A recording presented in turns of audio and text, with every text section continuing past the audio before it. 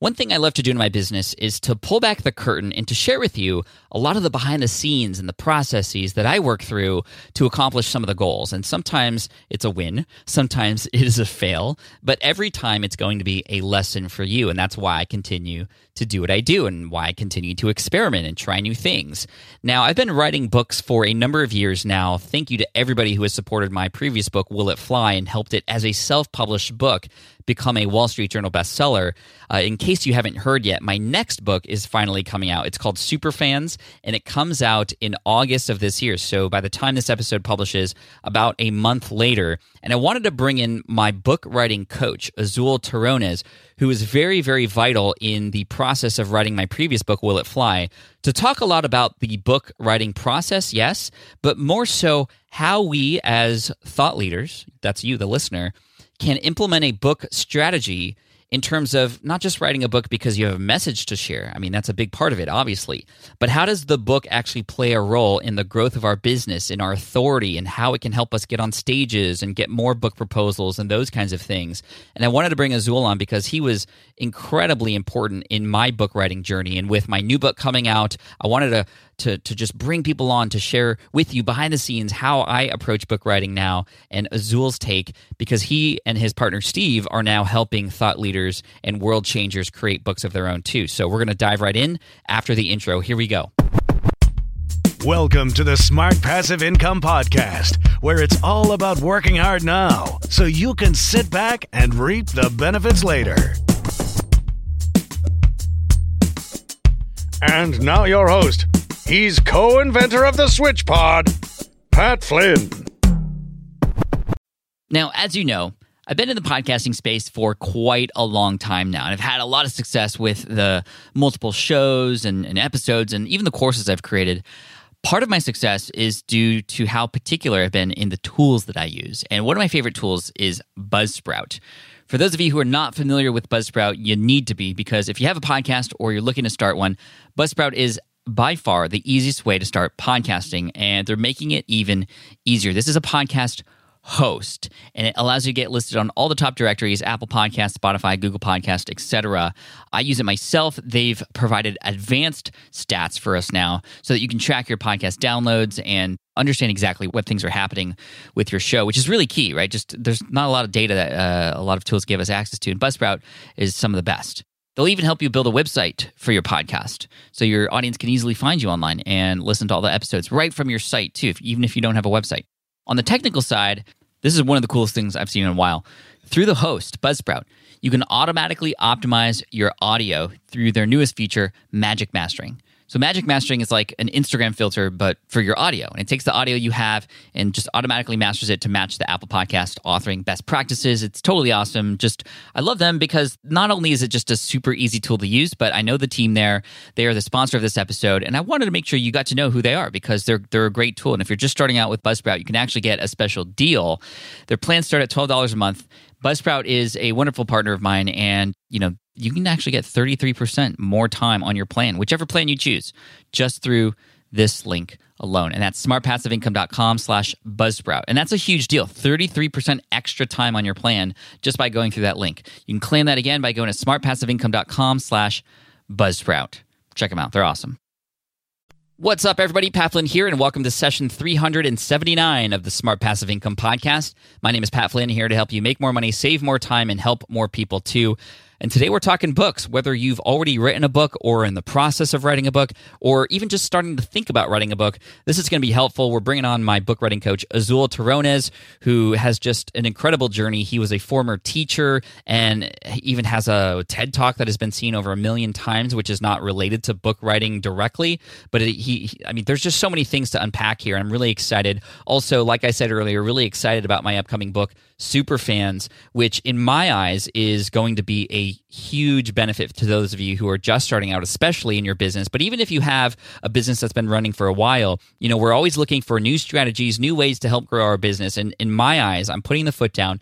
The best way to grow your business is to not focus on new traffic and paying for ads and any of that stuff. It is focusing on the people who are in your brand already, even if it's just one person, and helping that person become a fan. Because when they become a super fan, they start to grow your business for you, without you even trying. And that's what's happened with Smart Passive Income over the years. I have the best fans in the world, and my goal is to have you find the best fans in the world for you to help you grow your business in an organic and really, truly a fun way. And so that's what Superfans is about. So if you want to get that book and pre-order it and support me now, all you have to do is go to yoursuperfans.com and you can pre-order the book. You can submit your receipt there and we'll hook you up with some bonuses like the audiobook. That's right. I'm actually giving away the audiobook to anybody who pre-orders the book right now before August 13th. So go to yoursuperfans.com, follow the instructions there, and you'll get set up. And thank you to everybody who has already supported that book. I'm looking forward to seeing how it goes on in August. But for now, we're going to talk book writing and book publishing and how these books can support us with our goals as business owners to help us not just spread the message, but actually grow our brand and help us land more stages, have us write more books and get more opportunities and help more people. And that's what it's all about. So let's dive right in. Here's Azul Terronez from Born to Write and AuthorsWhoLead.com. Here we go. Azul, welcome to the Smart Passive Income Podcast. Thank you so much for joining me today. It's just such an honor that you're here today. Pat, thank you so much. I'm thrilled to be here. It's been a long time coming. A lot of people have heard your name before.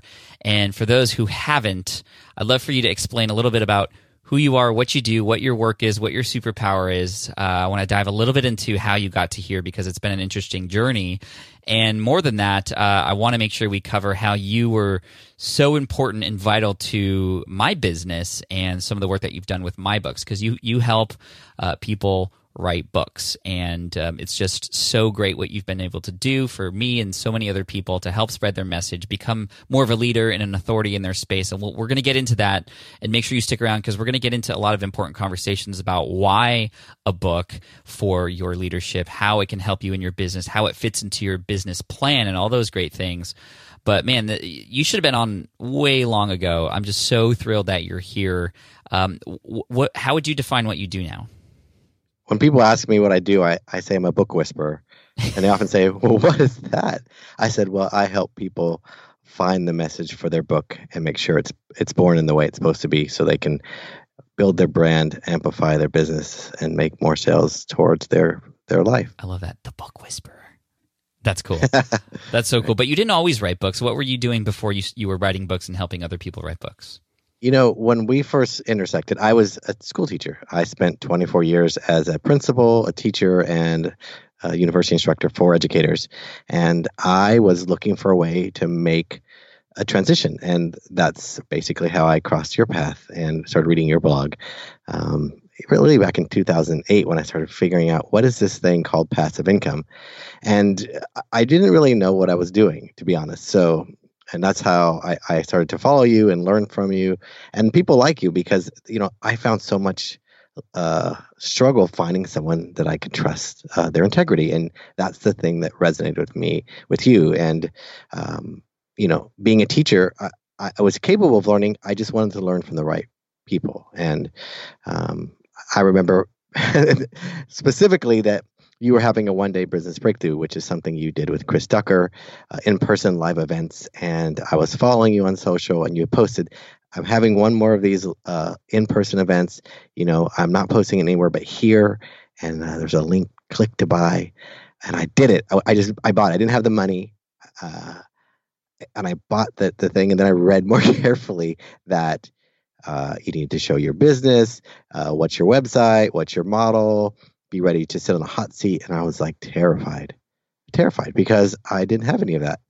And so I knew I had a book idea in me. And I thought, you know what? I'm going to finish this book. I have about 30 days until this one-day business breakthrough.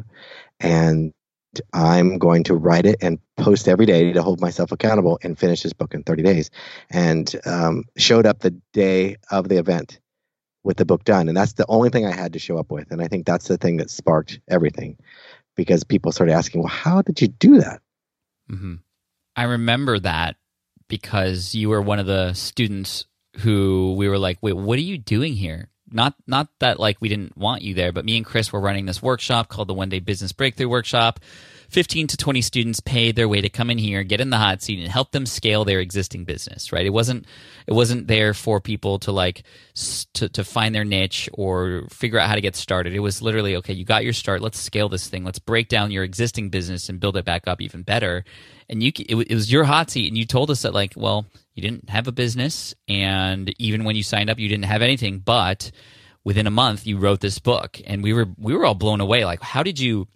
Not everybody can do that. Like, how did you do that? We started to ask you a lot of questions, but then we started to ask you things like, well, what do you want? How do you want to progress from here? You wrote this book. It's called The Art of Apprenticeship: How to Hack Your Way into Any Industry, Get a Mentor, and Make a Killing Doing What You Love. And it's a beautifully written book. I've done a review on it on my YouTube channel before, and it's available on Kindle and paperback, and I'll link to it in the show notes, of course. But tell me what was going through your head during those moments. You wrote this book, you knew you had it in you, but how did this book end up helping you, and how did it help you determine where you wanted to go next? Well, I was blown away by the caliber of people sitting in that group. But if you think of all the people there and where they are today, it was 2014, I think that was. Yeah. And they were already pretty much six-figure business owners or on their way, and then so many of them have catapulted. But for me, not knowing what to do, I didn't realize. And you had asked, what kind of thing could I do? I thought I'd be writing curriculum for teachers. I had no idea that this would be a struggle, writing a book, getting confidence to do it, and knowing what to say. I just didn't know anything about online business, but I knew a lot about helping writers, about structuring writing, how to find the message, and tuning in, because I spent a lot of time listening, and mainly because in class, I'm a dyslexic person, so school was always hard. I mean, I flunked out of freshman English at UCLA. I had to take it again. I always struggled to read even at third grade, so writing was hard. So I had something to my advantage, which is I was really good at listening for the things that were in between. Mm. So I think that's what people started asking me, could you help me write my book? And I didn't know that would be useful. I never crossed my mind. So that's the thing that kind of sparked the idea of, rather than focus on the art of apprenticeship, which was what I was attempting to do. Like, I want to follow the people that are doing these things and serve them. And that's what apprenticeship is about service. And so many people try to take from someone, like, could you mentor me? Could you show me? But I thought, wow, if we could just serve the people that we care about, then we could really learn. And that's what I was there to do. So I think that's kind of the spark of it for me, is like finding that there was a need for people that maybe I could fill. And you definitely had proven that with that book, and then you started to get more people asking you for help with their book, including me. This was around the time the sort of origin story of Will It Fly, my book that came out in early 2016, and I reached out to Azul, and we decided to work together to help me through this book. And it was after a trial and failure of trying to get it done myself. I just didn't know how to approach it. Yes, I had already written a book before that called Let Go, but that was more of a memoir. It was more based on just personal story. It wasn't like a business teaching type book, an information book like I wanted to create. And actually, it was really not even well defined at this point. And that was the one first thing that you helped me with. Take us back to Barnes & Noble and the exercise you ran me through. That was really eye-opening for me to help me determine sort of what the book that I was supposed to write was, because it was definitely not called Will It Fly, and it definitely didn't even land on the idea behind Will It Fly, which was to help people validate their business idea. Yet when I first started working with you, it was really a brainstorming session, and I'd love for you to tell us kind of how that went down, and how even those of us listening at home can do that exercise sort of right after this. Right. Yeah. So really, it was about emptying your head, because you had so many ideas. I remember we met at Barnes & Noble, kind of to have some inspiration. And then we talked about your ideas. And I said, why don't you just empty your head, like on a piece of paper, like a visual map of what you think this book could be, what it might be. And when we stopped and you said, I think this is it. And there was every topic that was possibly Pat Flynn could teach, which is podcasting, affiliate marketing, online marketing, business, but growing an audience, all these things. And your vision was you wanted to be an online an encyclopedia for everything online. And we said, okay, maybe sort of the book for dummies in some regards, that Pat Flynn's authority would be shared with all this. But as we walked around, I remember asking you, Pat, do people read encyclopedias anymore? And I remember you going, I don't think so. I'm like, huh. And I think that's the thing, is that you got to see the book before it's written. You kind of see, what is this? Because if you rush too quickly into it, you invest a lot of time and energy and thinking into a book that maybe won't serve you, and then ultimately may not serve the audience as you want. So that was a big aha, and that process of unpacking it before you actually start writing it and dive into an outline, I think was important. And then watching you apply your own sort of style to it, and deciding to use Post-its and deciding to color code them and deciding to move things around. I think that was important too, is for people to realize you can see things visually if you can move them around in ways like using index cards or Post-its. Or I think John Vroman from the Front Row Factor, he used a big whiteboard, and people use different ways, but the visual way to map out the book was the first place we started. Yeah, and I, after that encyclopedia idea, and you had asked me and challenged me, and that's what makes you such a great coach. Is I've gotten a lot of inspiration on how to coach people from you, and the way that you coached me through the book process, because you never ever once said, do this, or I think this is the path that you should go down.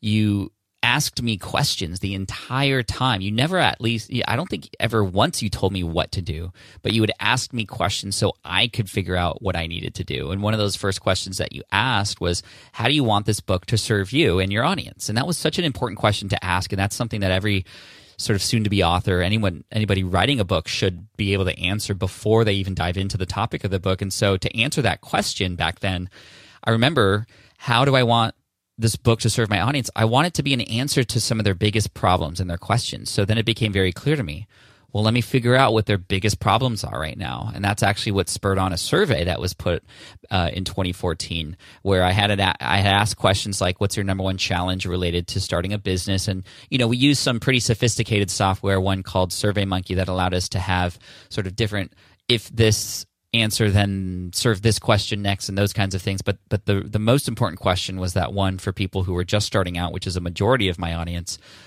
What are you worried about? What are you struggling with? What's the big challenge for you? And the answer that I got in so many different ways, but it all boiled down to the same thing, was I just don't know what idea to go forward with. How do I know it's the right idea? How do I make sure I don't waste my time and money? That phrasing right there actually became the tagline for the book. How to test your next business idea so you don't waste your time and money. The title came way later, and we'll talk about that in a little bit. But that's how I knew, okay, that's the problem I need to solve. And then I envisioned, thanks to you, when you asked, okay, how do you expect people to react when reading this? How do you want them to behave after they read it? It was like, I want them to have the confidence that the idea they chose is the one that they can be confident that that's going to work for them.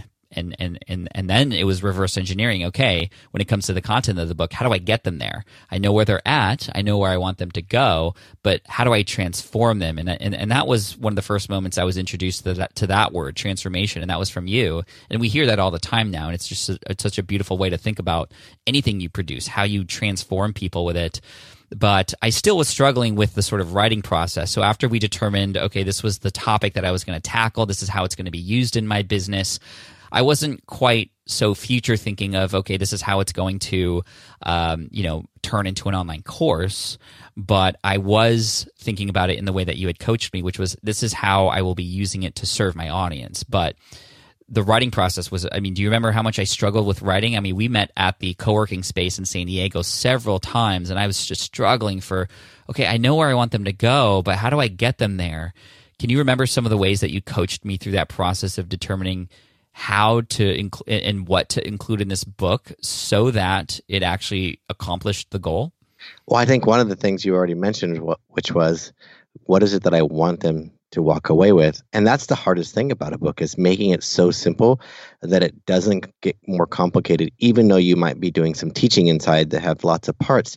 The message should be, will it fly? Will this be the thing that helps them achieve what they're hoping for? And I remember when we did the read through, we'd ask ourselves the question, does this help that person? And I remember distinctly one day we looked at each other and go, this isn't it, because this doesn't meet that goal. It doesn't get them there. It starts to go too deep. And, the manuscript that no one will ever see, perhaps, that you wrote in the beginning wasn't on par to what you had hoped for. And also the big why that you wanted to start being able to create courses of your own, because up until then you hadn't done that. So it was also a big motivation, but also terrifying because you're like, this has to be good or quote, has to be right so that I could grow something on my own. And so all those pressures that we kind of put on ourselves when we're creating something really like art, and I really believe writing is art. So like knowing clearly where you want to go and what's your big why was even on your mind as you were writing the book. And some of the adjustments were made is to let go of things. Sometimes we create great content that doesn't serve the purpose of the book. And that was a big aha, I think, just owning that. That was. I remember writing a few chapters that never ended up in Will It Fly because we had to, as who's it, Stephen King, he says, like, you got to kill your darlings. And even though it's well written, it may not serve its real purpose in the book. But then you had some great ideas, like maybe that can be a bonus chapter, or maybe that can be a podcast episode. You could talk about those same things. And I've done that, but I never mentioned like, oh, this was actually going to be a chapter in Will It Fly, but it wasn't. I was still able to reuse that content in different ways. But I remember when I was going through the book writing process, and there were moments where I wanted to give up, Azul, and I was questioning, why am I writing this? And I knew what I wanted it to do, but I was like, aren't there other ways that I can serve my audience with this information? Aren't there different mechanisms for me to deliver this content that would likely be easier for me to create? Why a book? And I'd love for you to speak to those who are in the audience thinking about creating something so that they can build their authority, so that they can speak more on stages, so that they can do all these things they want to do, and are not quite sure that a book is the way to go. Why books? I mean, you obviously are all in on books right now, but I just love to know why, Azul. Why all in on books specifically? Well, I think that the number one reason is that books have, hundreds of years of history around what they are. You don't have to explain to a 4-year-old or a 104-year-old what a book is. They instantly understand. And because they were written typically and curated by people with knowledge, people have an inherent belief that books are valuable and that people that write them are important. Does it mean there are plenty of bad books? Yeah, it does.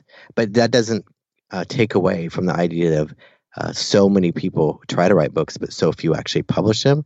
And even though it may seem like everyone seems like they might be writing a book, I think the New York Times in 2008 put out an article that said 81% of Americans says they have a book inside of them, but only 1% actually 3% actually ever finish a manuscript, which is a very small percentage, right? Very. And because you finished a book and realized, this isn't it. And most people will probably give up, but you just push through. But of those 3%, only 30% of those people who actually finished a manuscript actually ever hit publish. So you really are an elite group of people if you write a book. It would be way different if I went to that One Day Business Breakthrough and said, hey, I just wrote a 20 blog post, in 30 days. I don't think that would have had the same impact. No. Because the perception around books have a much higher value.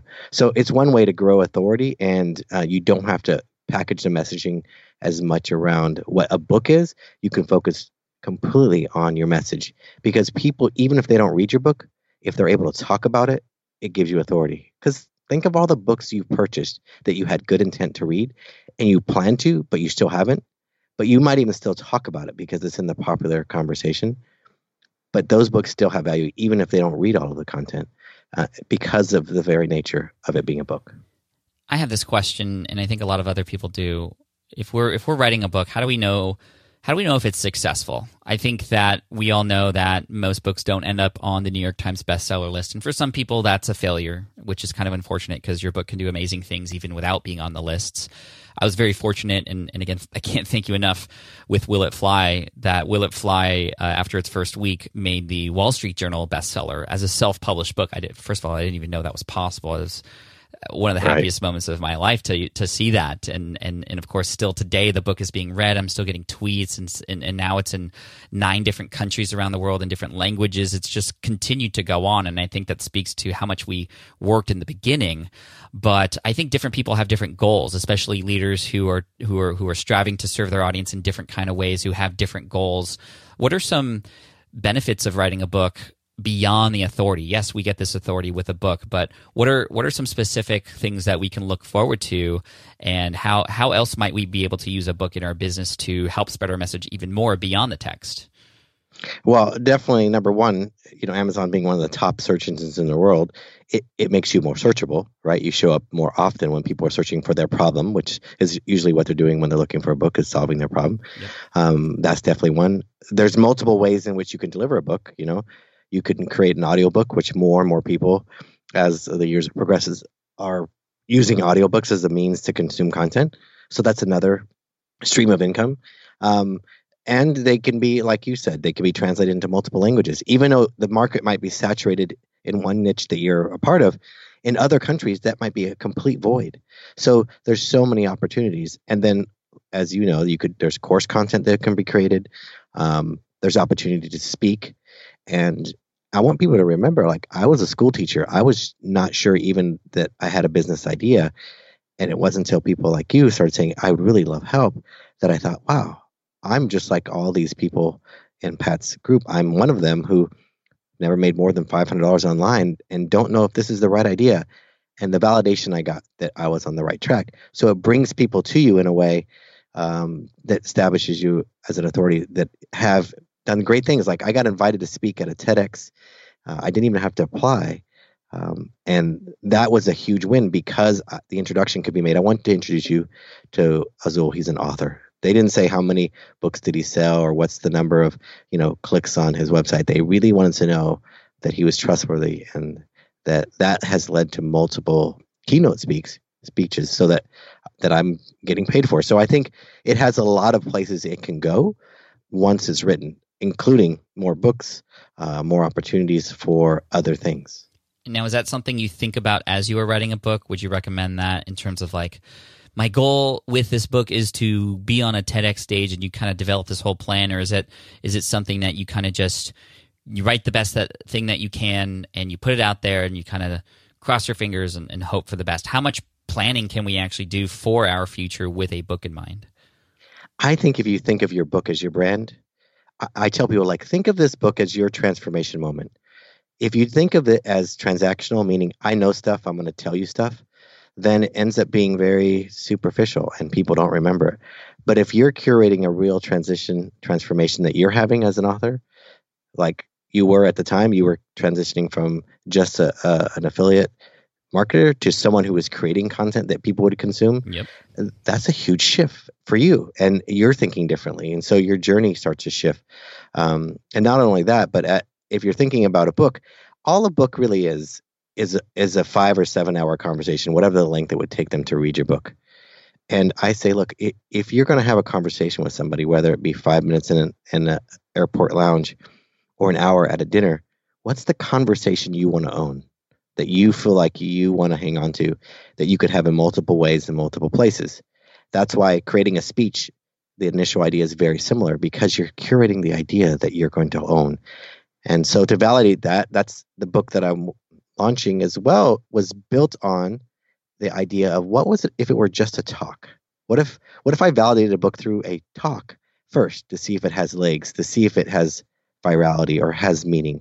And that can be possibly a way you do things, just like you can create a blog post that maybe gets good traction. It could be the potential focus of a book. And I think it's good to test those ideas before you commit, because once you commit, you have to be all in. A lot of books sell because they're marketed well, not just because they're good or well written. Yeah, I mean, for sure. And speaking of, taking a speech as sort of validation and turning it into a book, that's exactly what I did with my next and upcoming book, which is coming out next month. It's called Superfans, and this is based on a talk that was done in 2015. Actually, it was 2014. That was very popular. It's been asked. I've been asked to do it over and over and over again all around the world. I've performed it in Australia. I've performed it all around the world, and then it was actually after speaking about Superfans in San Diego on Social Media Day, a good friend of mine, Jay Bear, from Convince and Convert, came up to me. He was like, "Pat, dude, that was so good that, like, you should turn that into a book." And I never had thought of that. I was like, oh, well, I delivered this content in a speech already. It's out there, and that's the way people should consume it. But obviously a book can be so much more wide-reaching and more impactful and authority-building and reach people who can't come to your conference. And so I'm just really excited that you mentioned that, because that's the exact same path that I've taken with this book. And I know a lot of people who are using even online events to test certain things, like webinars and other things where you're in front of an audience and you can gauge reactions right away. Sometimes people create free ebooks, like Michael Hyatt did with his free ebook, which was called Living Forward, and that turned into a best-selling book down the road. So I love that you're speaking on the idea of validation. So you're not just creating to create, but you're creating because the audience has already spoken up and said they've wanted to learn more about something. Right, and that validation for the book, what makes a good teacher great, was even though it was 18 minutes of my life on a stage, it validated how many people all over the world that cared about this topic.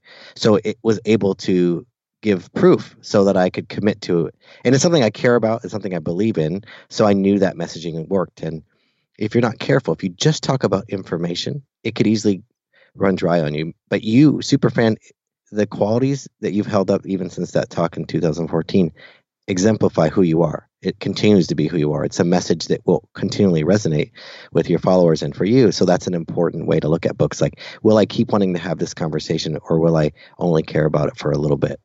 Right. Now, speaking of thinking about the future and how a book can play a role in your business as a leader, as somebody who's trying to monetize and all those kinds of things, I remember with Will It Fly, it was a very last minute decision to add the companion course in Will It Fly. And for those of you who haven't read Will It Fly, in the first few pages and throughout the entire book, you'll see call to actions to go to a specific page to get a bonus free companion course, which actually was inspired by a show that I love called The Walking Dead. I don't know if you even know this sort of origin story as well, but I was watching The Walking Dead with my wife. We're pretty big super fans. You'll see it end up in the book. Actually, we go to the Walking Dead, sort of Walker Stalker Con, as it's called, and right. We don't do cosplay just because the fake blood would not travel very well. But other than that, anyway, we're big fans of The Walking Dead. And before The Walking Dead plays on AMC, they go, hey, go to walkingdeadstorysync.com and you can get your side-by-side sort of experience while you watch this to get some behind the scenes and other stuff. It's such a cool experience. So I wanted to create that for Will It Fly. So I set up a teachable course in a day and a half. It was right before the manuscript was due. We were going to go to print with it, essentially.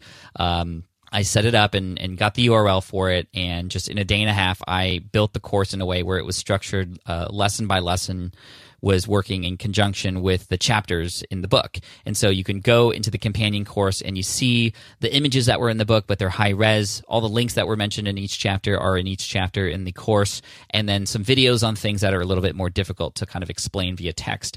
And I can't tell you how many comments I get about that, but more than that, I recently checked the data. It's 35% of people who read the book get into that course, and it's free. But guess what I have now? I have their email address, and I can reach back out to them.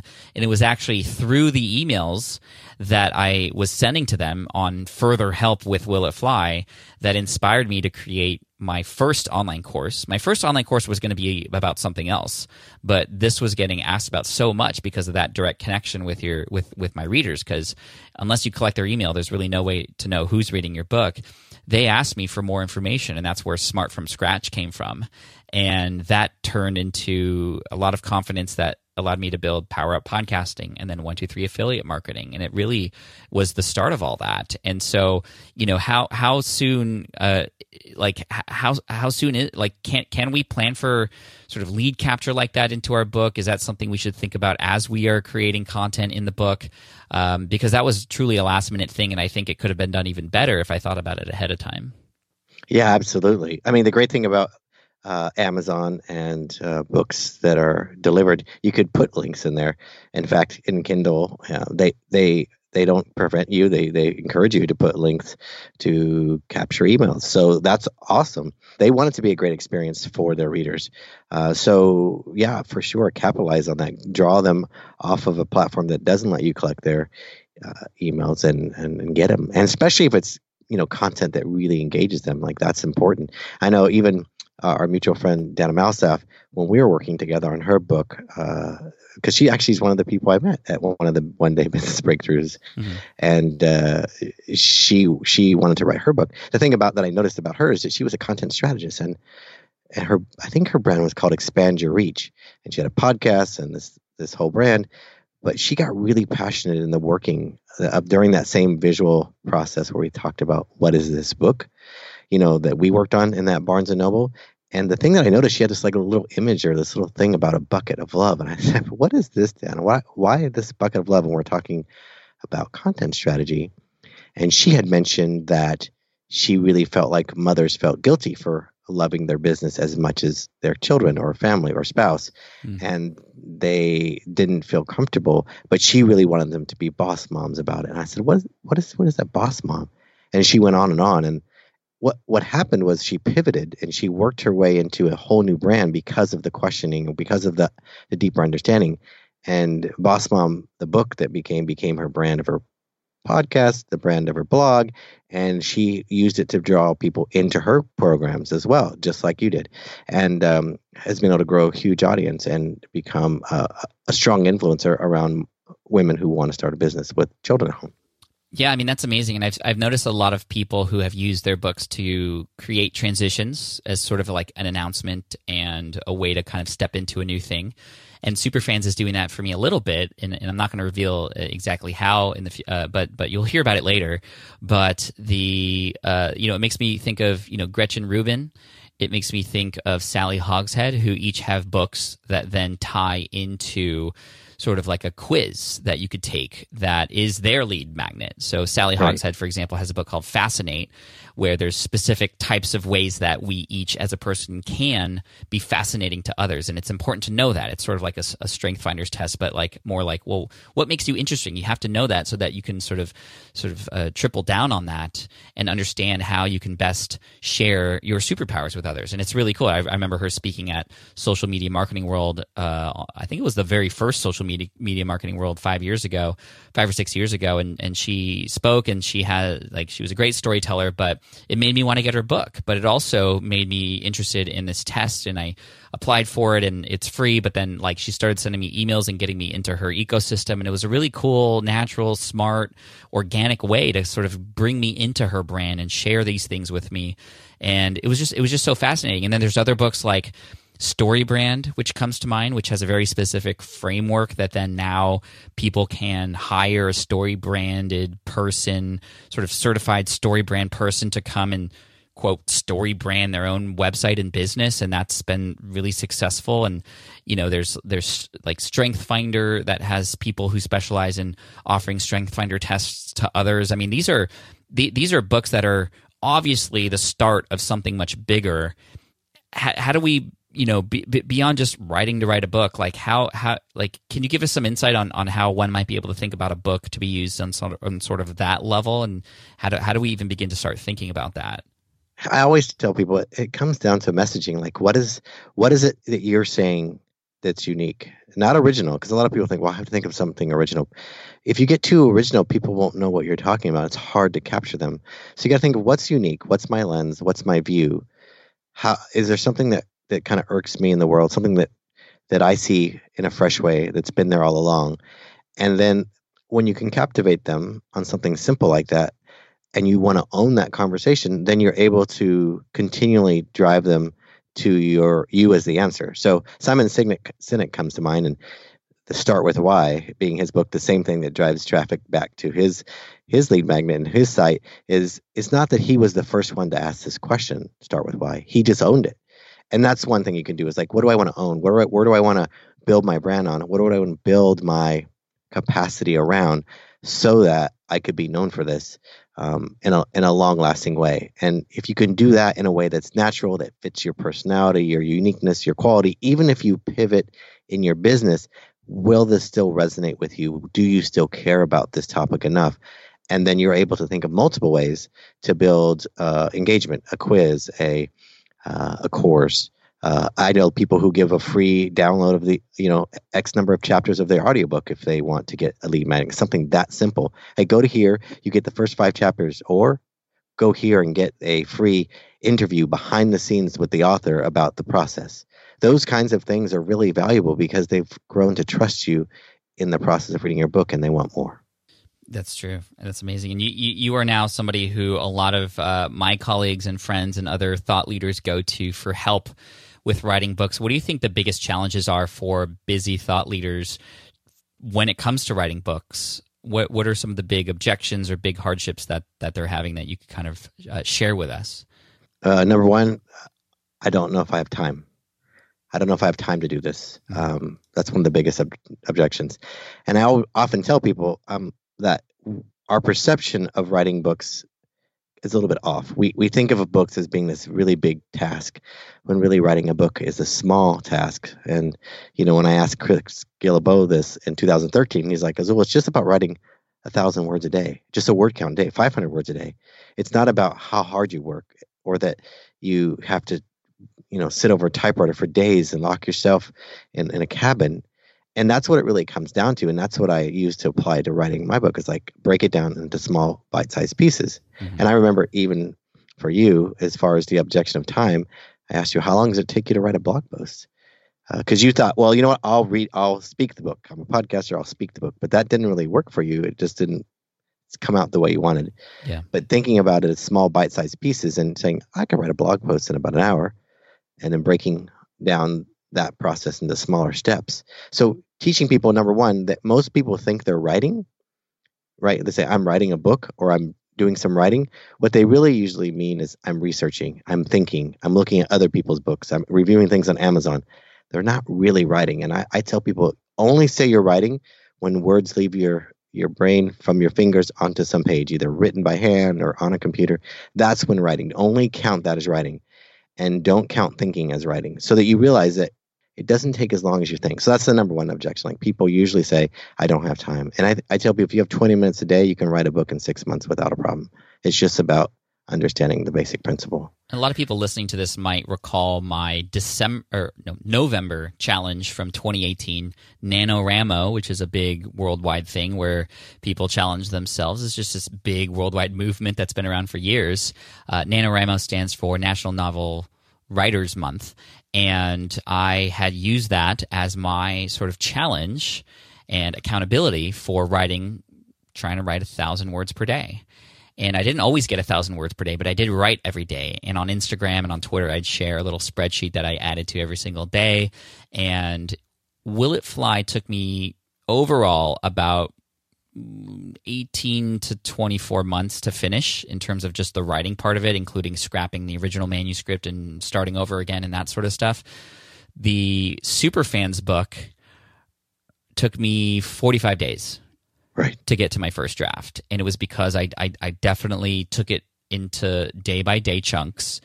I, had a little bit of an advantage knowing that I've spoken about this topic before, so it was something that I knew a lot about, and it's a little bit different presenting something and then writing a book about it, but it definitely did help me.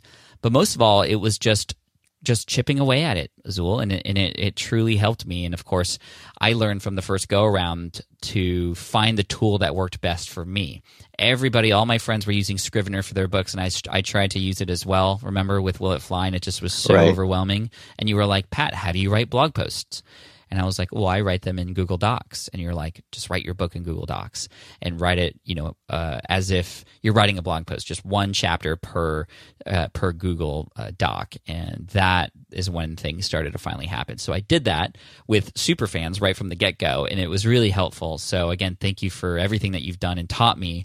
And hopefully people are getting inspiration and learning how they might be able to write their books in not so long as they might think time since writing this. So time is one thing. What's another big objection that thought leaders have when it comes to writing their books?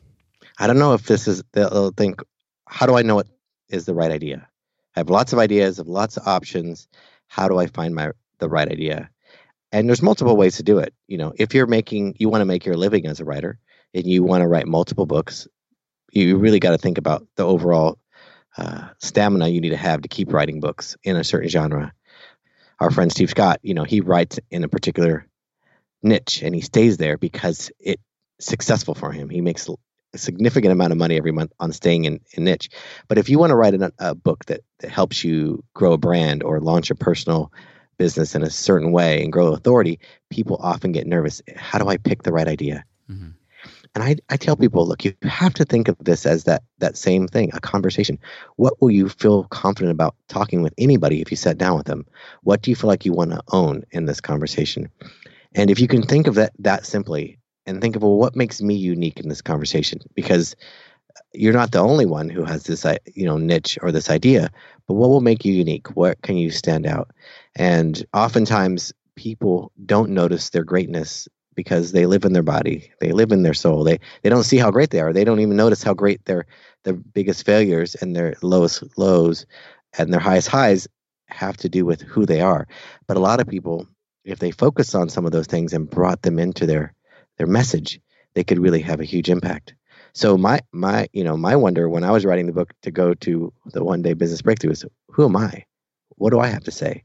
And the truth was, I had a lens of being a teacher. I had a lens of being in a place of observing lots of people and studying things in a way that maybe other people wouldn't have. So I was able to use my thinking to my advantage and my perspective.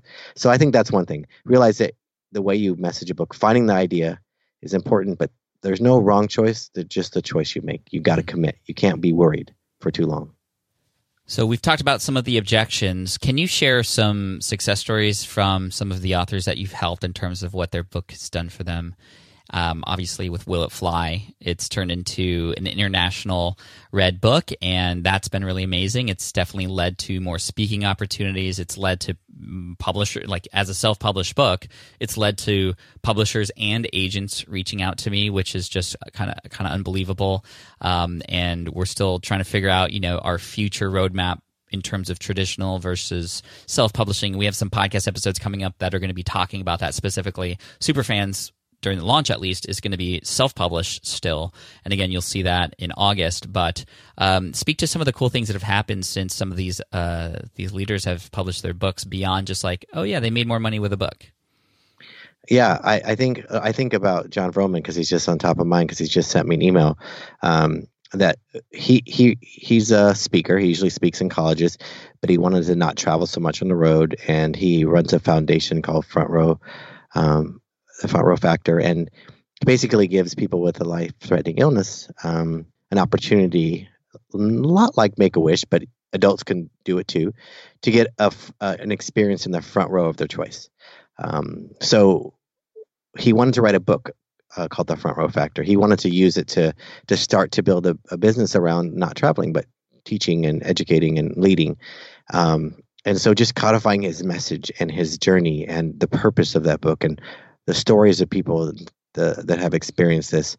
That book has led to not only, incredible sales and communities and getting more gigs outside of the college arena. I think he said someone recently just read his book, loved it, and signed him up for a $35,000 keynote, that's huge from his book because they liked his book.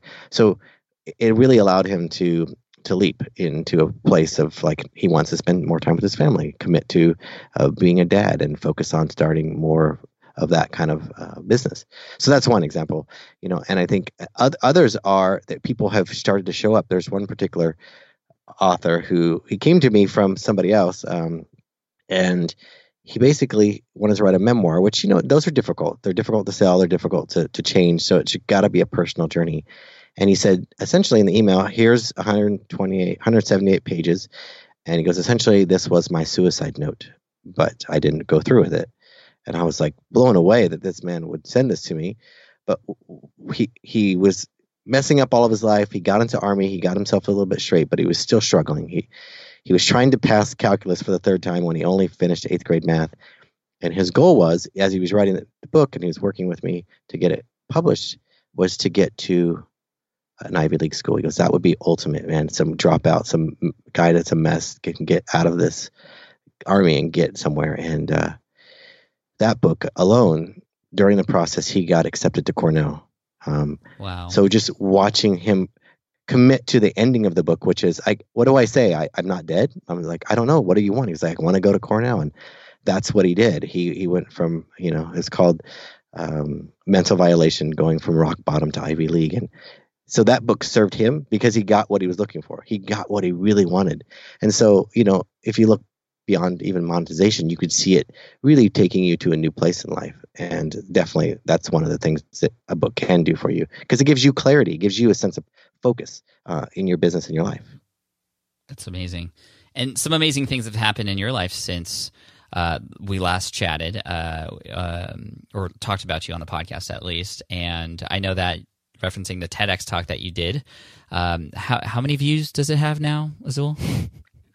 Maybe 1.4 million. 1.4 million. We'll link to that in the show notes. But tell us what that TEDx talk was, and as you said, it's opened up a lot more opportunities for you. And I'd love for you to talk a little bit about this upcoming book that you have, which is outside the realm of helping people write books, which you're still doing. Actually, you're going even deeper into that. You and your partner Steve are creating workshops and retreats for book writing, and I'd love for you to share those things in a minute. But this TEDx talk, what was it about, and how does it tie into the book that you're writing? When's the book coming out? Yeah, so the book idea I had for a while. It's called "What Makes a Good Teacher Great." But I had prepared a proposal. Actually, right around the time when you were finishing your book, I was writing this book proposal because I met Dan Rohn, who is the New York Times bestselling author of Back of the Napkin. He has a couple of New York Times bestselling book, and casually asked me, "Hey, so what are you doing?" And I said, "I'm a teacher, but I'm writing a book." And I just had an idea. I really wasn't necessarily writing it. It was writing in my head kind of thing. And he said, well, what is it? I said, well, it's called What Makes a Good Teacher Great. And I said, for 24 years, I've asked this question in inner city LA, in urban schools in Texas, and elite schools abroad. And I've collected 26,000 responses to this question in the last 24 years. And he says, that's amazing. He goes, that's a best-selling book. You should talk to my agent, who's also the agent of Austin Kleon, who wrote Still Like an Artist. And my heart stopped. I was like, because I'm looking for validation, but I wasn't ready for that much validation. I think I froze. I think it was a blessing and a curse, because I freaked out because I didn't really think much of the idea, to be honest. So I was telling people about this idea. I got a proposal and I sent it off to somebody who was helping with the proposal, and he came back and said, this is not very good. It's not very interesting. And my heart was broken. He goes, but these things, when you talk about these kids and what they say, he goes, that's super interesting. Because I was going on about education, what's wrong, how it can change. He says, that's all good and well. He goes, but when you say what kids say to you and what you think of it, he goes, that's valuable. So that's where the idea of this talk came from. I go, let me test this out. And I told this TEDx organizer of the TEDx of Santo Domingo in Dominican Republic that I had this idea. And Charlie Hohen, who's introduced me to him, and Charlie Hohen was probably best known for being Tim Ferriss's first employee, basically made the introduction and said, hey, Azul has a cool idea. Talk to him about his book. He's already written a book, but he'd be great. So I pitched this idea just as I told you. He says, great, why don't you come do the talk? So I did the talk and prepared it. And the night before, Charlie was helping me with it, and he says, I think you should change it, rearrange it. So I rewrote it the night before. I barely really knew it very well. I don't prepare a lot, but I really don't usually prepare the night before. Yeah, jeez. I was nervous because this is, one, it's another country. It's a big deal. But the message was there. What I wanted to say showed up, that about what kids really say, and the things that kind of blew my mind about what kids think. And the biggest message was, we're not listening to kids. And if we just listen, we could change the face of education one classroom at a time. And that was really where the book came from. That's where the message on TEDx came from, was that focus, that simple idea of what makes a good teacher great. That's amazing. And so when can we expect the book? Because I know we were talking about it years ago, and as it was being developed, and you were looking for an illustrator and all this stuff. Like, how far along is it? When am I going to see it? August 22nd. Wow. So that's pretty close to when my book comes out. So it'll be soon after.